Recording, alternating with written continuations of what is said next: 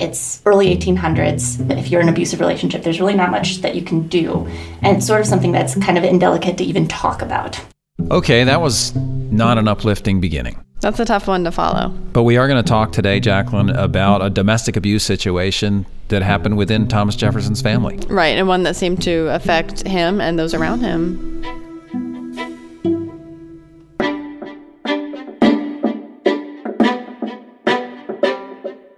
Welcome again to In the Course of Human Events. I'm Tom Vandervoort. And I'm Jacqueline Langholtz. And we're here to tell you some stories, some human interest stories, really, about the people that lived at Monticello or certainly were part of Thomas Jefferson's family. And in this story, Katie Garrett's going to tell us about one of Jefferson's granddaughters. Anne Carey. She's the oldest daughter of his oldest daughter, Martha Jefferson Randolph. Yeah, and her portrait is in the south square of the house, right under a portrait of Martha Jefferson Randolph, her mother. So you can look at her every day. There you go. Well, now you're going to find out a little more about what happened to her. A little bit more about her, yeah. Thomas Jefferson's daughter, Martha Jefferson Randolph, she married pretty young. She was about 18 years old. Anne Carey was her first daughter. She had about 10 months after getting married. It's Jefferson's first grandchild. They actually asked Jefferson to name her, but the letters get lost on the way to where Jefferson is. So she's not actually named or given a baptism until like 3 months later. I love that. That's inconceivable to me. I mean, I know that I came home without a name, but that was quickly resolved. Why didn't you have a name? That's a longer story, Tom, but my mom dreamed my name, and then they had to decide if in real life they wanted to go with it. But they went with it. They went with it, yeah. It's a good name. It's a good name, Jacqueline. Thank you, Jacqueline Camille. The whole thing was in the dream. Oh, yeah. I get it. 3 months. They had to have a pet name. Little girl, baby, sweetie. Gosh. There's some great letters where Martha's talking about her education as she's growing up. This is actually probably one of those letters that Martha Jefferson Randolph wouldn't appreciate people quoting all the time, but guides quote it a lot. She's worried about the education for her children. She says, "They increase in age without making those acquirements which other children do. My 2 eldest are uncommonly backward in everything, much more so than many others who have had half the pains taken with them. Anne does not want memory, but she does not improve. She appears to me to learn absolutely without profit." And so then Jefferson gets involved, says, "I think that Anne is apt, intelligent, good-humored, and of soft and affectionate dispositions, and that she will make a pleasant, amiable, and respectable woman." How old was Anne at this point when they were? She's about 10. So she was getting some judgments at 10. Yes. And that's, I think, something of growing up in Thomas Jefferson's household. A little bit of pressure. There's a lot of pressure to be a good student and to be very well educated. I think we just got a glimpse of Anne Carey's report card. Yeah, it wasn't very good, I guess, at first, right? It seemed mixed, but I like that Jefferson had positive things to say about her character. And just in case you thought that, kids today were the only ones who felt a lot of pressure, obviously there were expectations heaped upon you if you came from a certain social class, at least if you were in Thomas Jefferson's house, as Katie said. Absolutely there were. There's a letter that we have that Jefferson wrote to his daughter, Martha Jefferson Randolph, as she later becomes known, "My dear Patsy," and he has a schedule for her written out, and it's jam-packed. There's no break in it, but it's, straight jam-packed from 9 a.m., I think, until bedtime of what she needs to be practicing in music and in language and in letter writing and in reading. This is the helicopter parent thing. Helicopter parent. He takes a lot of interest in the education of his daughters, and you have to remember it's his 2 daughters who are growing up in Monticello under his, watch and tutelage, not sons. So, yeah, he is very involved.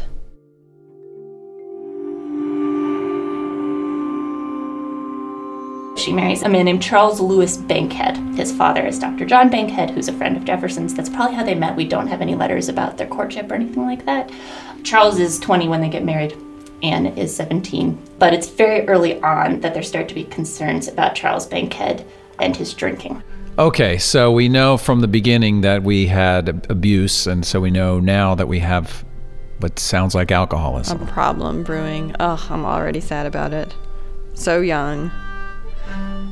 Oh, this is going to be a tough story. I want to share a quote with you that is a Jefferson quote about marriage. He writes at one point, talking about his daughters, "The chance that in marriage she will draw a blockhead, I calculate at about 14 to 1. Which is, long odds, but still, I guess he knows there are bad guys out there. Bad apples out there. Bad apples, better way to say it, yeah. Yeah. Initially, when they get married, he's studying law, but he never passes law school. So then he ends up trying to get set up as a farmer, but that also he doesn't seem to do very well.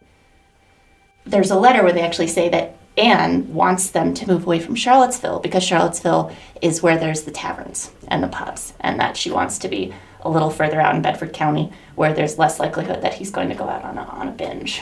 Oh, this is just getting worse. It's early 1800s. If you're in an abusive relationship, there's really not much that you can do. And it's sort of something that's kind of indelicate to even talk about. So where we're getting these letters about it is sort of in subtle hints within letters of family members, and particularly female family members. There's drinking, but you're saying now there's physical abuse as well. Yes, and actually Thomas Jefferson's the first person he mentions this, because what happens a lot is that Charles Bankhead and Anne will come visit Monticello. And there are 2 separate letters, and there's many more incidents of this, where Jefferson finally has to sort of suck it up and write to Charles's father and say that every night he was on a binge. He was hardly sober. Jefferson said he was nearing insanity.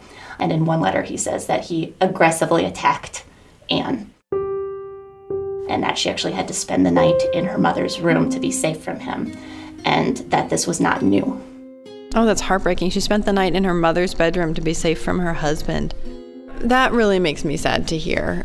You can see she's trying to do something to address or, I don't know, improve the situation, but they're just getting further isolated. Well, and it's interesting, too, because clearly she's not thinking, oh, this was a mistake. I guess I should try to get out of this marriage. That's not an option that's on the table. Right. Options seem to be so different and so limited. And here, I'm thinking, who's your support network? And so much of her family is right there that she could go to. Right. Oh, Anne.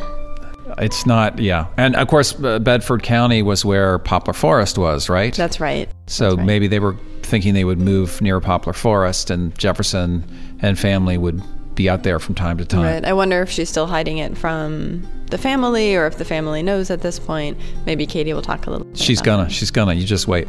So we have a husband who drinks, has a lot of power over his wife, physically abuses her. Thomas Jefferson knows about it and notices it. What happens to his granddaughter in this situation? Martha Jefferson Randolph, Jefferson's daughter, says that Anne's has been a hard fate, but in case of the worst that could happen, her children or herself can never want a home of their own. So if something happens, and if Bankhead dies, but that's what she's still considering, the worst that could happen is Bankhead dying, because this is her sort of lifeline, her husband. She can move back to Monticello, but there's really not much recourse that they have for getting Charles out of the picture. Oh my gosh. Yeah, so this is about as bad as it gets here. Yeah, I'm sort of at a loss for words about that. But alcoholism is something that it pops up a few times in some of the founding families. I did not know that. Yeah, it's in the Adamses family. One son, of course, becomes president, John Quincy Adams, and has a very successful career, but another son dies, I believe, from alcoholism. Mm-hmm. Heartbreaking story. And then it's also in the Madison family, I believe. Not to this extent, and in neither case, as I understand it, with abuse as well. But this is a tough one. All of this is sort of like hush networks. They're trying to keep it within the family. They don't want people to know exactly how much of a drunk Charles Bankhead is. It comes into the public eye in 1819. Anne's younger brother, Thomas Jefferson Randolph, they call him Jeff, was in Charlottesville. And depending on who you ask, either Jeff horsewhipped Charles Bankhead in the street, or Bankhead rushed him. Jeff defended himself with his horsewhip, fell off his horse, and then is actually stabbed quite badly by Charles Bankhead in the streets of Charlottesville, witnessed by a large number of people. Charles Bankhead's letter that he writes to Thomas Jefferson, trying to get some sympathy in this situation, which is also sort of classic abusive manipulation. He's the victim in the situation. He was just walking through the street, then all of a sudden, Thomas Jefferson Randolph comes out of nowhere, horsewhips him, and he just absolutely has to defend his honor, defend himself in some way, and that's why he stabbed him. But actually, another interesting note, the person who talks about this as a domestic violence situation more than just an alcohol situation is again Thomas Jefferson, because his concern with Jeff attacking him in the street is that Bankhead is going to take it out on Anne, safety, and he actually won't let any female member of his household leave Monticello for a couple weeks after this happens because he's concerned that there's going to be retaliation. That's the only time where there's actually a little bit of gossip in the other letters about why does she stay, which is something that you see a lot to this very day with domestic violence situations.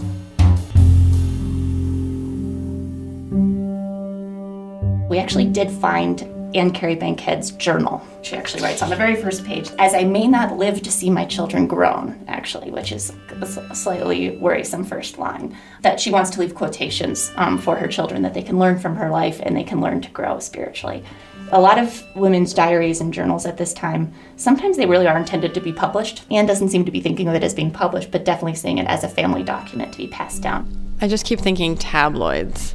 Like, Can you imagine seeing this on the front pages of magazines or newspapers today, I guess is what I'm thinking. Right. And I mean, you can understand if you think about it that way, because certainly Jefferson was the object of gossip. Right. You can imagine why you would want to keep this hush-hush within the family, and yet at the same time, hiding all this stuff.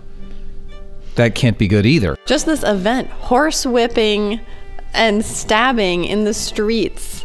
Yeah, that's bad. That's going to get out. Real bad. That's going to get out. But I just think about it in terms of like, oh, we don't, there's the shame or this kind of, we don't want this gossipy stuff to get out there. And we have to protect Anne. And we have to protect Anne. Yes, yeah. But does keeping all these type of things under wraps, how is that part of the problem in the first place? You see what I'm saying? Right. Another element to this is that throughout this entire marriage, Anne Carey, very much like her mother, is consistently pregnant. Martha Jefferson Randolph has 13 pregnancies and 11 children that survive to adulthood. We know from Anne Carey's diary, and this is sort of new information, she also has 11 pregnancies and only 4 children survived. Her diary is full of terrible lines like, February 17th, 1821, a day to be ever remembered to me with joy and gratitude, for the Lord spared my life and delivered me safe of a dead infant. So she basically deals with the sort of constant tragedy of her life, and particularly the losing of all of these children, by sort of retreating more and more and more into religion. All of this is happening for a reason. I will be spared someday. The Lord doesn't make mistakes. I must have deserved this suffering in some way. If you read her letters, she really doesn't talk much about her husband really at all. It's more about sort of her own internal struggle during this and how she's just going to try to survive this suffering. This is my lot in life, and that's my job is to endure it. Absolutely. For a woman in this time period, that is just one of the concerns about marriage. It's if you are stuck in this situation, you are really stuck. And even sort of Jefferson and her family considered that to be the sort of tragic situation. They didn't see it as something that she could escape from. It was more just a tragedy. Now later, some of Martha Jefferson Randolph's younger children want to get married quite young again at like 17, and Martha actually says no to a couple of them, just wait it out a little bit. Sad that there's no help for Charles. Right. There's no help for Charles, and there's very little help for Anne. Yes. It's sounds like we're headed towards a hopeless situation. Yeah. The granddaughter that we know the most about probably is Ellen. She writes a lot. She's a very good writer. There's a great line she writes just writing to a friend about this whole situation, because she's furious at Bankhead. Like, some people will try to say something like, oh, he's trying to get things together, but she's like, nah, I don't trust this guy. Absolutely not. There's a situation where one of her other little sisters, Mary, like, they meet him in public and he's on a drunken fit, and he goes to shake their hands and Mary won't shake his hand. She writes that the only thing in their family history that the word tragic might well be applied was the Anne Carey Bankhead marriage. She writes that he was a worthless, furious, malignant drunkard, and did all the mischief such a character was sure to do. My sister was a victim, my mother rendered wretched, and many hours of my grandfather's declining life were grievously embittered. Oh, that's heartbreaking and horrifying. Yeah, the first line. I mean, she sees her impending doom. She dies young. She dies at 35 years old. It's 1826, too, which is the same year that Thomas Jefferson dies, but she dies earlier in the year in February. Shortly after her death, there's 4 children that are left. Jefferson family gossip is he marries someone just absolutely terrible who hates the children. Apparently, according to Martha Jefferson Randolph, Jefferson's daughter, Charles wasn't as bad of a father as he was a husband. They had basically cut Charles Bankhead out of their life for a long time. She says, the natural consequence of our having the children was a reconciliation with the father, and I must do him the justice to say that his conduct, as far as it has come under my observation since our renewed intercourse, has been unexceptionable. So there's sort of this optimism that maybe he'll get things together. But he dies in 1833. The description of it is that he had been drunk for some days and was very ill. He ended up dying of an apoplectic fit at 6 o'clock in the morning after another sort of drunken binge. So it seems like he just continued to drink for the rest of his life. There's like a game of chance aspect to this. You know, you brought up the 14-1, you might get a blockhead. Right. And that's like, how young do you marry? It's like all probability. You have to wonder also, I mean, how big is the field? That would probably depend on your education and social mobility and economic class and everything as well. Right, because the longer you wait, then maybe the fewer options you have. She used the word trapped, I think. Well, you're trapped either way, but if you marry young, maybe I don't know, I just imagine people making these matches and all the things that tell you it's a good match. You can perceive safety and financial security. How do you know about the character of the person that you're marrying? More time would be more evidence about their character. That's true. But then the longer you wait, you know, there are these other factors that you're talking about, financial security and whatnot. So there's just this kind of roulette wheel kind of feel about it in a certain way, which there is. I don't know if that's still true today or not, but you know, it's not a romantic way to think about it, but it seems to be there. And that, my friends, is not a happy ending to the story.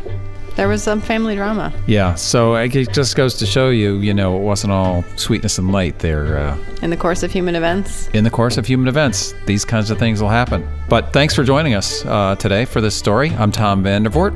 And I'm Jacqueline Langholk. And I'm going to go write some thank you letters to AA and learn more about the Prohibition movement and write some thank you letters to a few other organizations. Thank you for listening today. We'll see you next time.